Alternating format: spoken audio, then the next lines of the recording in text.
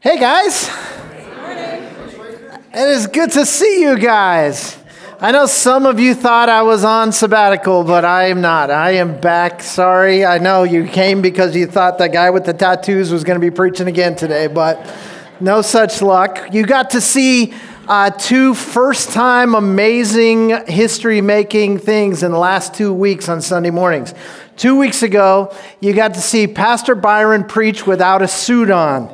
So that was the first time we've ever experienced that. I think after about 10 years in this church, we're starting to rub off. No suit for Pastor Byron. And then Pastor Ricky, that's his first ever sermon that he preached this past Sunday. And it was pretty cool. And I'm a little concerned about job security, but whatever. I think I'm going to have to work on my guitar playing and see if we can do some sort of swap. But now we got Stephen. So what am I going to do? I have no way to keep my job. So pray for me as I'm going to be out putting out resumes. So anyway, I had a great trip. I'm glad to be back. It's good to be with all of you guys. If you're new around here, you may not realize we are doing this kind of weird study through the book of Acts where we're bouncing around the book of Acts and trying to learn some big lessons. It's a 4-part series, really. The first section, let's just recap since we've had a couple weeks off. First section was called Co-Mission, in which we talked about the fact that God has not just been on a mission, but He has called us to join Him in that mission. And so the things that are what God is about are the things that we are supposed to be about. And we talked about that at length for a few weeks, and then we moved on to the second series in this larger series called Body Life. And we looked at what does it look like in the book of Acts for the church to be the church, and then how do we adopt those same principles into our life as a church and our life as believers? What does it mean for us to be a part of the body of Christ? And then we moved on and we looked at the world-changing power displayed in the book of Acts. And we got to see beyond just the miraculous stories that you see on almost every page of the book of Acts, but even beyond the miracles, to realize that the deeper work of God is the work that He's doing in the hearts and lives of people because He's changing the world. And so those are the first 3 laps of our 4-lap series, and we're entering the 4th lap right now as we begin this new series called Therefore Go. And this final series brings us right back to the Great Commission where we sort of started off, and those are going to be kind of bookends for the series. And we have seen it over and over and over. Almost every week as we've been in the book of Acts, we have turned at some point to chapter 1, verse 8. So I'm not even going to make you turn there. I just want to remind you that in Acts chapter 1, verse 8, Jesus lays out the commission and basically says, you are going to be my witnesses in Jerusalem, Judea, Samaria, and even to the ends of the earth. And He lays that out for us. We also looked at the end of the book of Luke, and we were reminded that Luke wrote the book of Acts, and he also wrote the Gospel of Luke, and that the book of Acts is the sequel to the Gospel of Luke. And at the very end of the Gospel of Luke, he too lays out this picture of Jesus saying, listen, I'm not going to be here much longer. I'm going to send my Spirit, but here's what you need to know. It is going to be your responsibility as my followers to continue the mission that I have been on during my time on the earth. And then perhaps the best known summary of all of what is called the Great Commission is the one that we find in Matthew chapter 28. So take your Bibles, if you will, and open to the book of Matthew. It's the first book of the New Testament. So if you can just find the New Testament and find Matthew, go to the last chapter of Matthew, I should say. And we're just going to look again, for many of us, very familiar passage. We've looked at it a couple of times already in this series on Acts. But let's look at it again, beginning in verse 18 of Matthew chapter 28. Let me just read it to you. And Jesus came up and spoke to them, saying, all authority has been given to me in heaven and on earth. I want to stop there because that's the part of the Great Commission that we tend to skip through and just move on and go, now He's going to get to the important part. Guys, the important part is this. All authority belongs to Him. He has all authority. He's the King of Kings. He's the Lord of Lords. He's the Creator. And when you are the King and the Lord and the Creator and God Almighty, it means that you are sovereign. You are in charge. We serve you. You're not here to serve us. We're here to serve you, Lord, right? And so when he's about to tell us what he wants us to do, he begins by reminding us, listen, this is an order from your commanding officer. This is not something you could shrug your shoulders at and go, okay, maybe not, we'll see. Maybe that's for some people, but it's sort of not my thing. He goes, no, if you're going to be my follower, I want you to understand, this is my heart. This is what I want you to be about. I have all the authority to tell you this. And then he goes on in verse 19, go therefore and make disciples of all the nations, baptizing them in the name of the Father and the Son and the Holy Spirit, teaching them to observe all that I commanded you. And lo, I am with you always, even to the end of the age. Now, everything in me wants to spend the next 30 minutes just diving into unpacking these verses for you. And we may have to do a whole series on this at another time. But without wading too deep into the weeds of the theology and the Greek language here, I want to give us an understanding, because most of us, when we read this, it says, go therefore and make disciples. And we think, aha, this is a command for us to go. But what if I don't feel like somebody who's called to go? What if I feel like God has given me a mission field right where I am? I mean, does everybody have to go to some foreign land? Does everybody have to pack up and leave in order to be with God? Well, it says, therefore go. And he says, I have all authority to give you this command. So what does this mean? When you look at it in the Greek, it's quite a bit different. Okay, how far am I going to go here? All right, let me just say this. Take a Greek class. You won't like it any more than I did. But here's the basic picture here. The focus of the verse is the phrase, make disciples. That's the verb. Everything else is what's called a participle in the Greek. Go, baptizing, and teaching. Those other verbs they don't act as verbs in the Greek language. They act as participles. They are supporters to the idea of make disciples, right? So what he's saying is, therefore, go make disciples. Now, let me say it. Therefore, make disciples as you're going, baptizing and teaching. That might be the better way for us to translate it into English. So when he tells us to do this, what he's saying is the focus of the Great Commission is the making of disciples. Now, what is a disciple? A disciple is one who is becoming more and more like his master. That's a disciple. And so the mission, the responsibility, the torch that has been handed to the church is that of making disciples. And that happens as you're going, as you're baptizing, as you're teaching people to observe his command. Jesus came to earth to save the lost. Not just in one place at one time for one generation, but to save lost people in all places over all times in every generation. And so his strategy for this is absolutely genius. He says it's going to happen on a generation by generation basis. One of us is going to build into someone else, who will build into someone else, who will build into someone else. It's like the old shampoo commercial. You tell two friends and I'll tell two friends, and pretty soon everybody knows. That's the idea, and it's a brilliant approach. So when we talk about this Great Commission that he's called us to join him in, that's what we're talking about. And if we're going to take that seriously, we need to take some time to think about what it really means to join Jesus in this disciple-making movement that he came to begin. Okay, let me see if I can make this a little brighter for you. When a woman finds out she's pregnant, especially for the first time, right?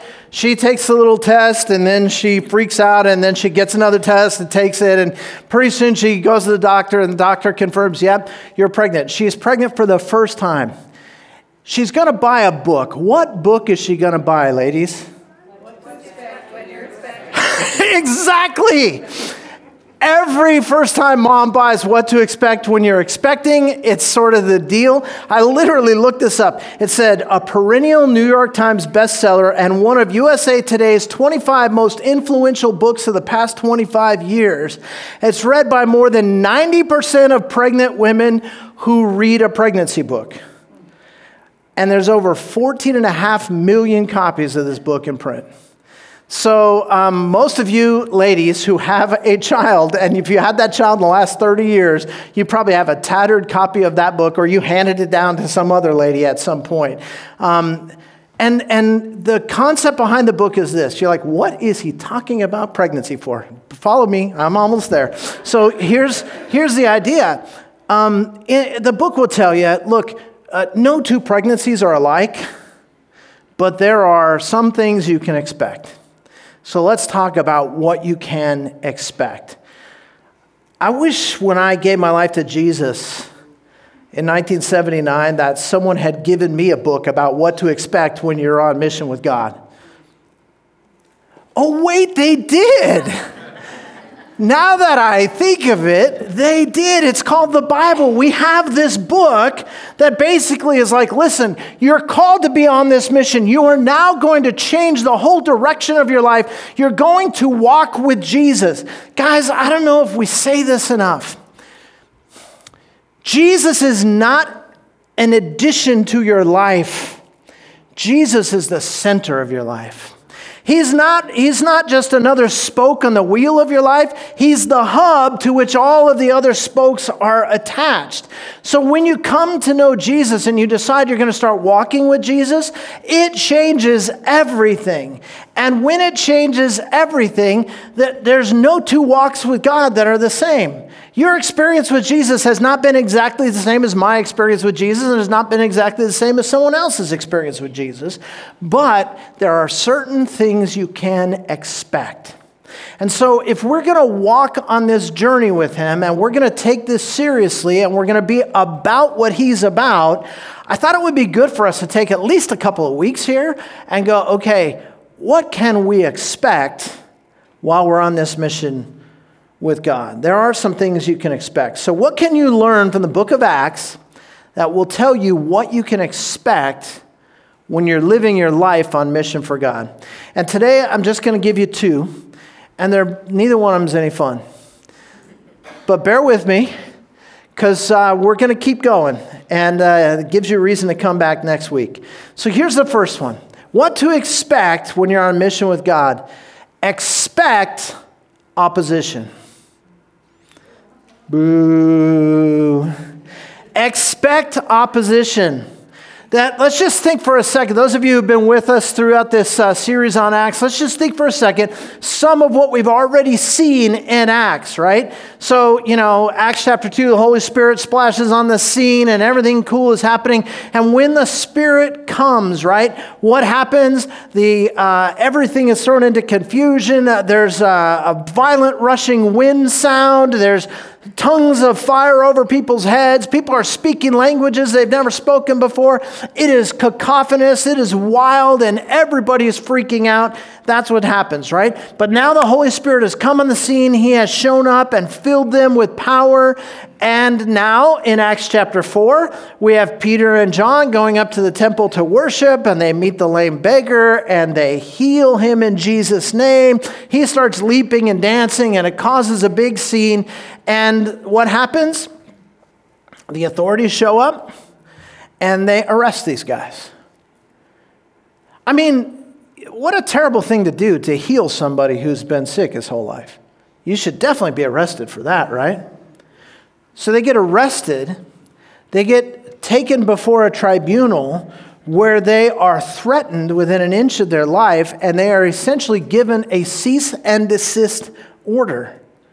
This is just the very beginning of their ministry in the post-Jesus on earth time, and they're given a cease and desist order. Jesus said, go make disciples of all nations, baptize in the name of the Father, the Son, and the Holy Spirit, teach them to observe all that I've commanded you. And the authorities say, cease and desist. And by the way, they say, you saw what we did to the Jesus guy, right? We're serious about this. Cease and desist. So what do? Well, they have a prayer meeting. And in the prayer meeting, they ask God to make them more bold and more courageous so that they can do the very thing they have been commanded by those in power and authority not to do. Opposition. You turn to the page to chapter 5, and the authorities find out they're ignoring us. They're out there doing this stuff still. They're preaching in the name of Jesus. So what do? They round up all of the apostles and put them in jail. They're like, okay, if you want to kill the snake, cut off its head. We did that to Jesus, but now there seems to be this sort of 12-headed monster rising up. Let's get all of those apostles. We will put them in jail. Once they're in jail, they can't do anything, and we will cut this movement off. So they go to jail. And an angel shows up and opens the doors and lets them out and says to them, go into the public square and keep preaching. So they do.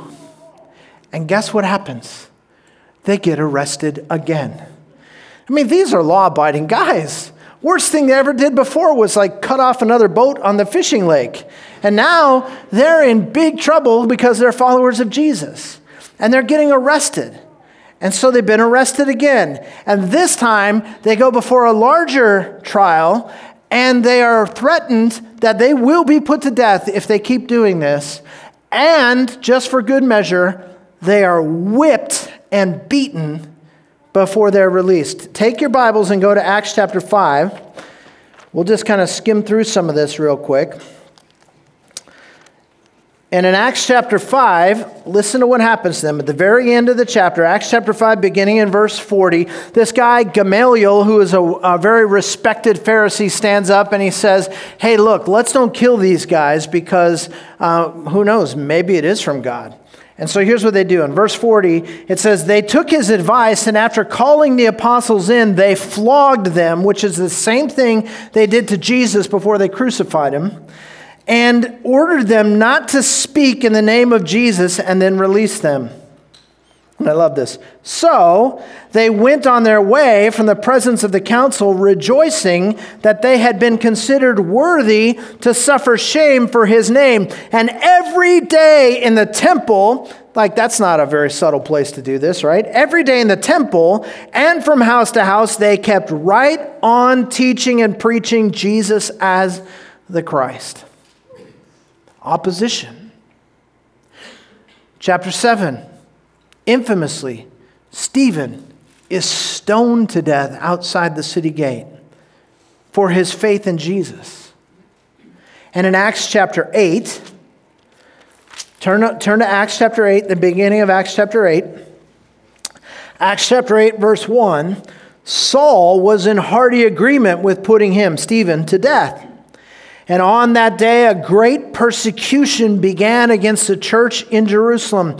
And they were all scattered throughout the regions of Judea and Samaria, except the apostles. Some devout men buried Stephen and made loud lamentation over him. But Saul began ravaging the church, entering house after house and dragging off men and women. He would put them in prison.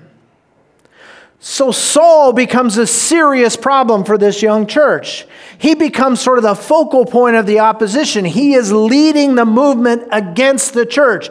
And he has the authority and the power to drag them off and put them into jail and even put them to death if they will not cease and desist from doing the things that Jesus has called them to do. So Saul becomes a serious problem for the church. What do you do when there's someone that powerful, that passionate, that committed, and he's against you? Oh, you know what? God has ways. Saul's on his way to Damascus, riding his high horse. God knocks him off. The voice of Jesus speaks to him and says, Saul, Saul, why are you persecuting me? Strikes him blind. And then he says, who are you? And he says, I'm Jesus whom you're persecuting, dummy. That's in the Greek. You have to read it.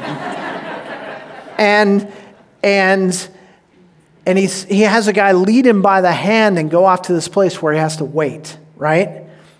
And so he's struck blind. And then God speaks to this Christ follower named Ananias and says, okay, here's what I need you to do. I want you to go to this guy, Saul, and I want you to pray with him.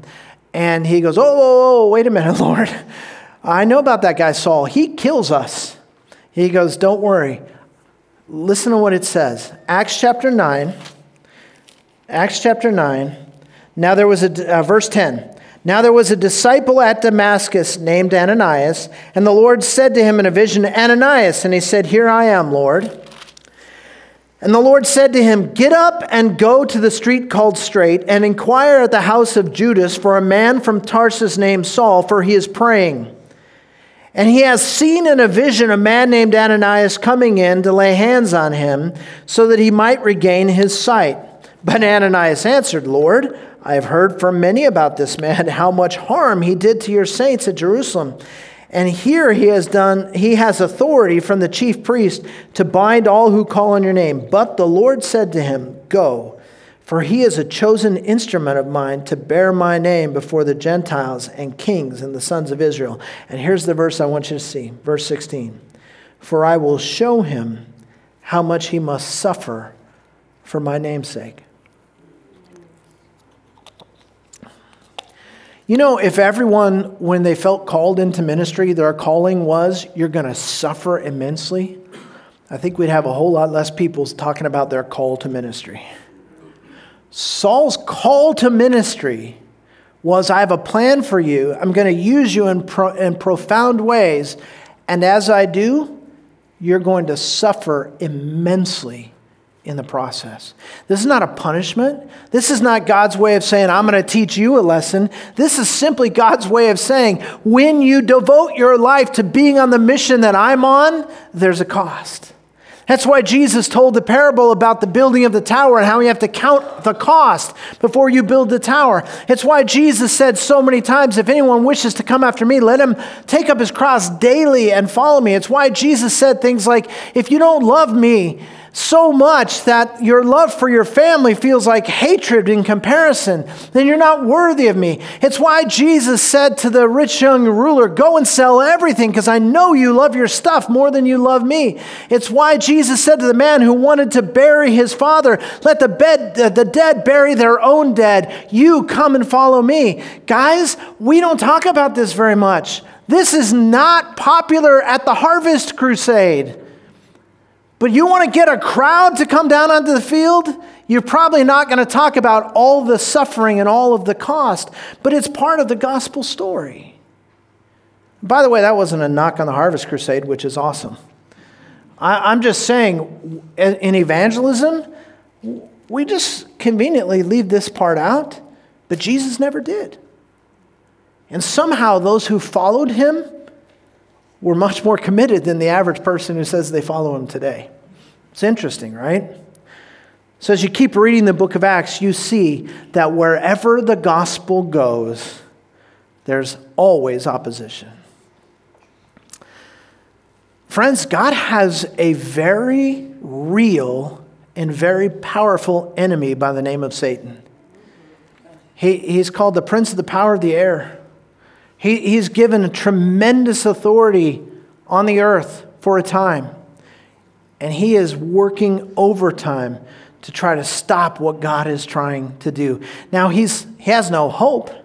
He's a defeated foe, amen? Amen? He's a defeated foe. He has no hope.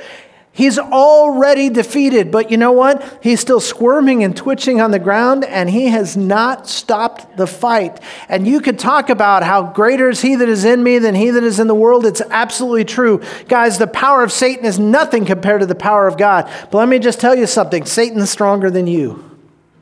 He's more deceptive than you could ever imagine. He's more powerful than you really realize. And there is a battle going on. And he's committed to trying to stop the Great Commission.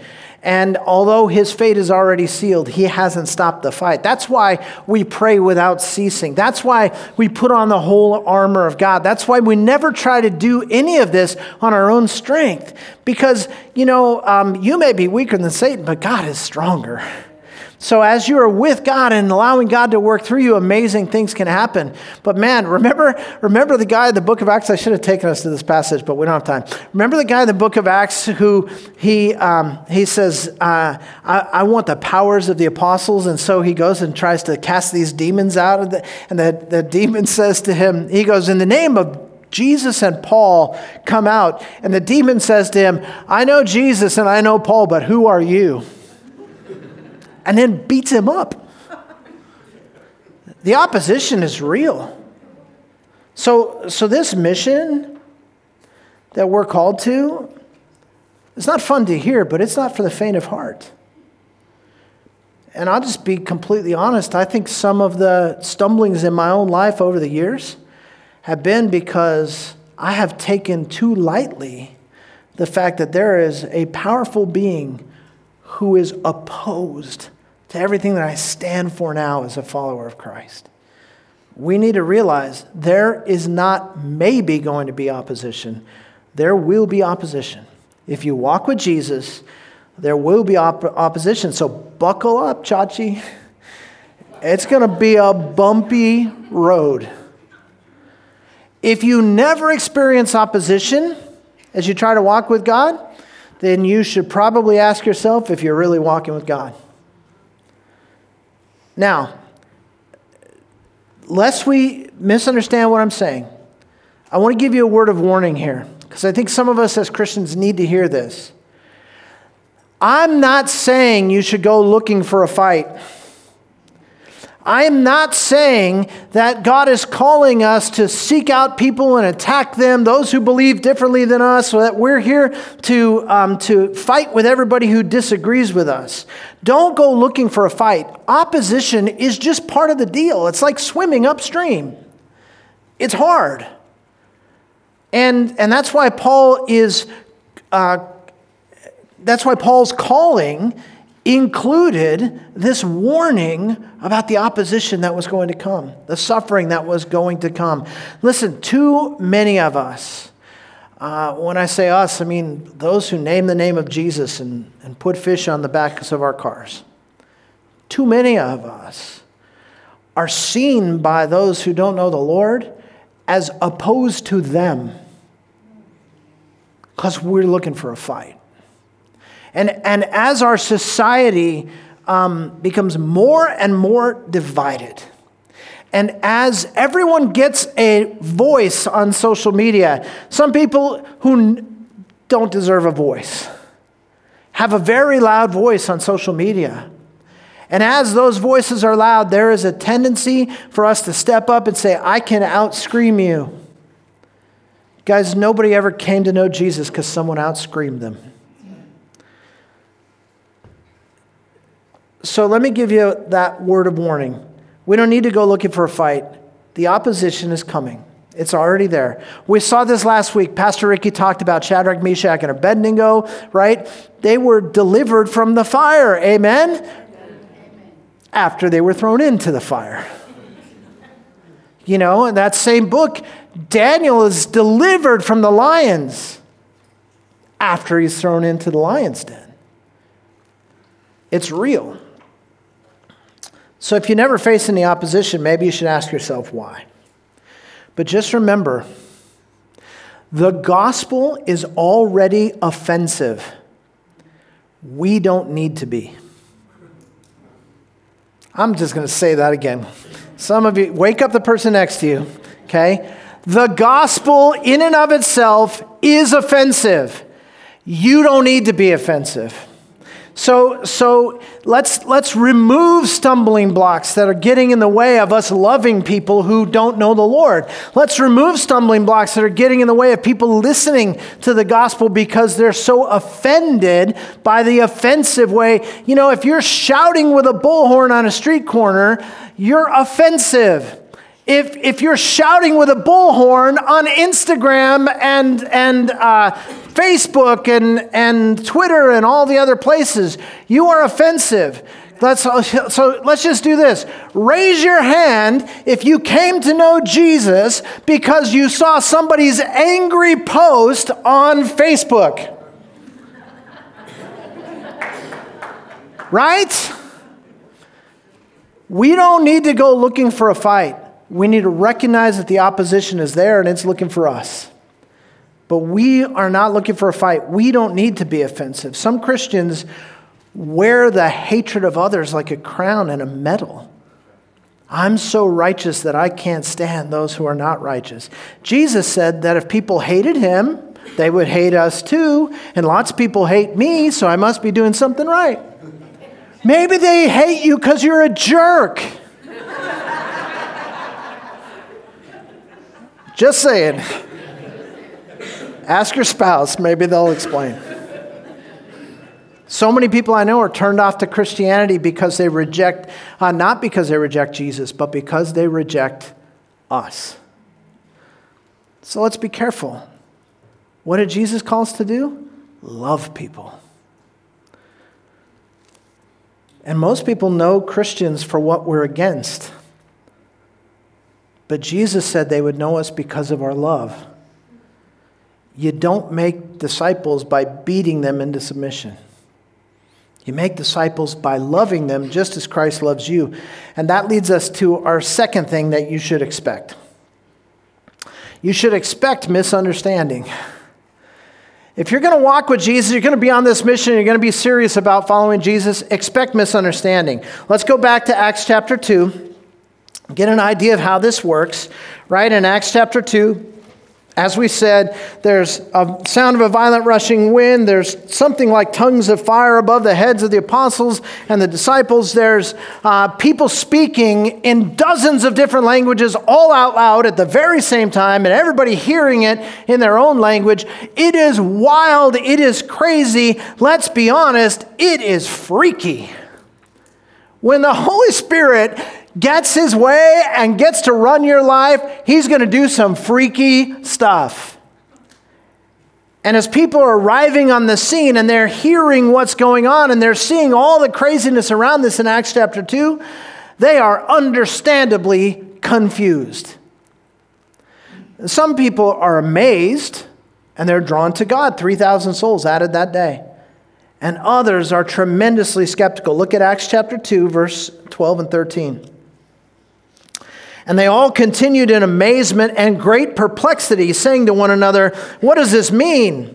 But others were mocking and saying, "They're full of sweet wine." Listen, this isn't real. There's something weird going on here. Now, what a strange, they're full of sweet wine. Therefore, they speak in other languages. What a strange conclusion to draw. But their point is, I don't get what's going on. It doesn't make any sense to me. I don't understand. Even the people who were impressed were still confused. Verse 12, they all continued in amazement and great perplexity, saying, "What does this mean?" And everybody else was simply skeptical. They didn't understand. They didn't understand what they were seeing. They didn't understand what they were hearing. They didn't understand what they were witnessing. It's the weirdest thing. My brother, I just went on this road trip with my brother. It was this amazing thing. We were raised together. We're 2 years apart. We have not spent this much time together since we were children. 12 days on the road together. Couldn't get rid of him. It was glorious. It was great. We had this amazing time, right? But what you may have not heard in my story is that I came to know Jesus in October of 1979. On the same day that I came to know Jesus, completely separate from me, my brother came to know Jesus the same day. And by the way, just to make it more interesting, we had a best friend. We were kind of the fearsome threesome. Separate from us, he came to know Jesus on the same day. We were a born-again small group. It was amazing what God did.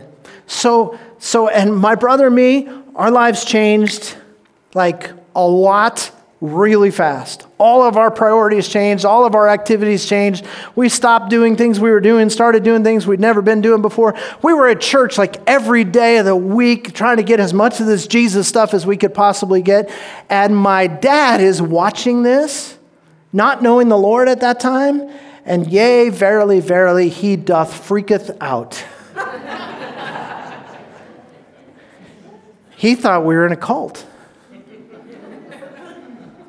He's like, a little bit of religion. He sat us down. Guys, a little bit of religion can be a good thing. I'm all for Jesus and stuff.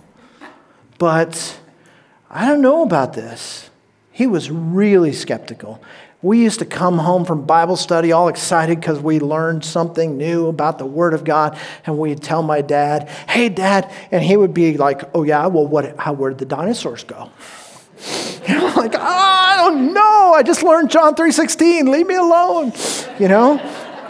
He just wanted to battle. He wanted to battle. He wanted to battle. Guys, for people who don't understand, by the way, I had the privilege of leading my dad to Christ some 15 years later, and he's with the Lord in heaven today because of that. But for people who don't know, it's confusing. You have to admit, if you don't know Jesus, the gospel seems pretty weird. I'm like way out of time. But Ricky went over last week, and so I'm like, hey, I feel like I have permission. So we're not going to look this up because I'm going too long here, but write it in your notes. 1 Corinthians chapter 1, verses 18 through 25. It's a well-known passage. Basically, let me summarize it for you. In it, Paul writes, "The gospel is to those who are perishing foolishness, but to those who are being saved is the power of God." It's foolishness. And he talks about how God takes the wisdom of man and makes it foolishness, and that the so-called foolishness of God is wiser than the wisest man. Guys, listen, if you know Jesus, I just want to tell you this. If you have the privilege of being a child of God, it is because of the unbelievable grace of God that was poured out upon you. You did not figure it out. You did not earn it. You did not deserve it. It's the grace of God. And so if by grace you have been saved, why are you so ticked off at people who don't understand? We have to realize that if you don't understand the gospel, it's because the Lord has not yet taken the scales off your eyes as he did for Paul. People are going to misunderstand. That's why we need to build relationships, not arguments. It's really good to know apologetics. It's really good to be in a position where you can answer honest questions from people. But I find that there are very few honest questions. What there are is provocative arguments. And I think maybe if we started building relationships and spent less time building arguments, we'd see the kingdom being built. Don't just seek to be understood, seek to understand. Actually love people. The old saying stands true. People don't care how much you know until they know how much you care.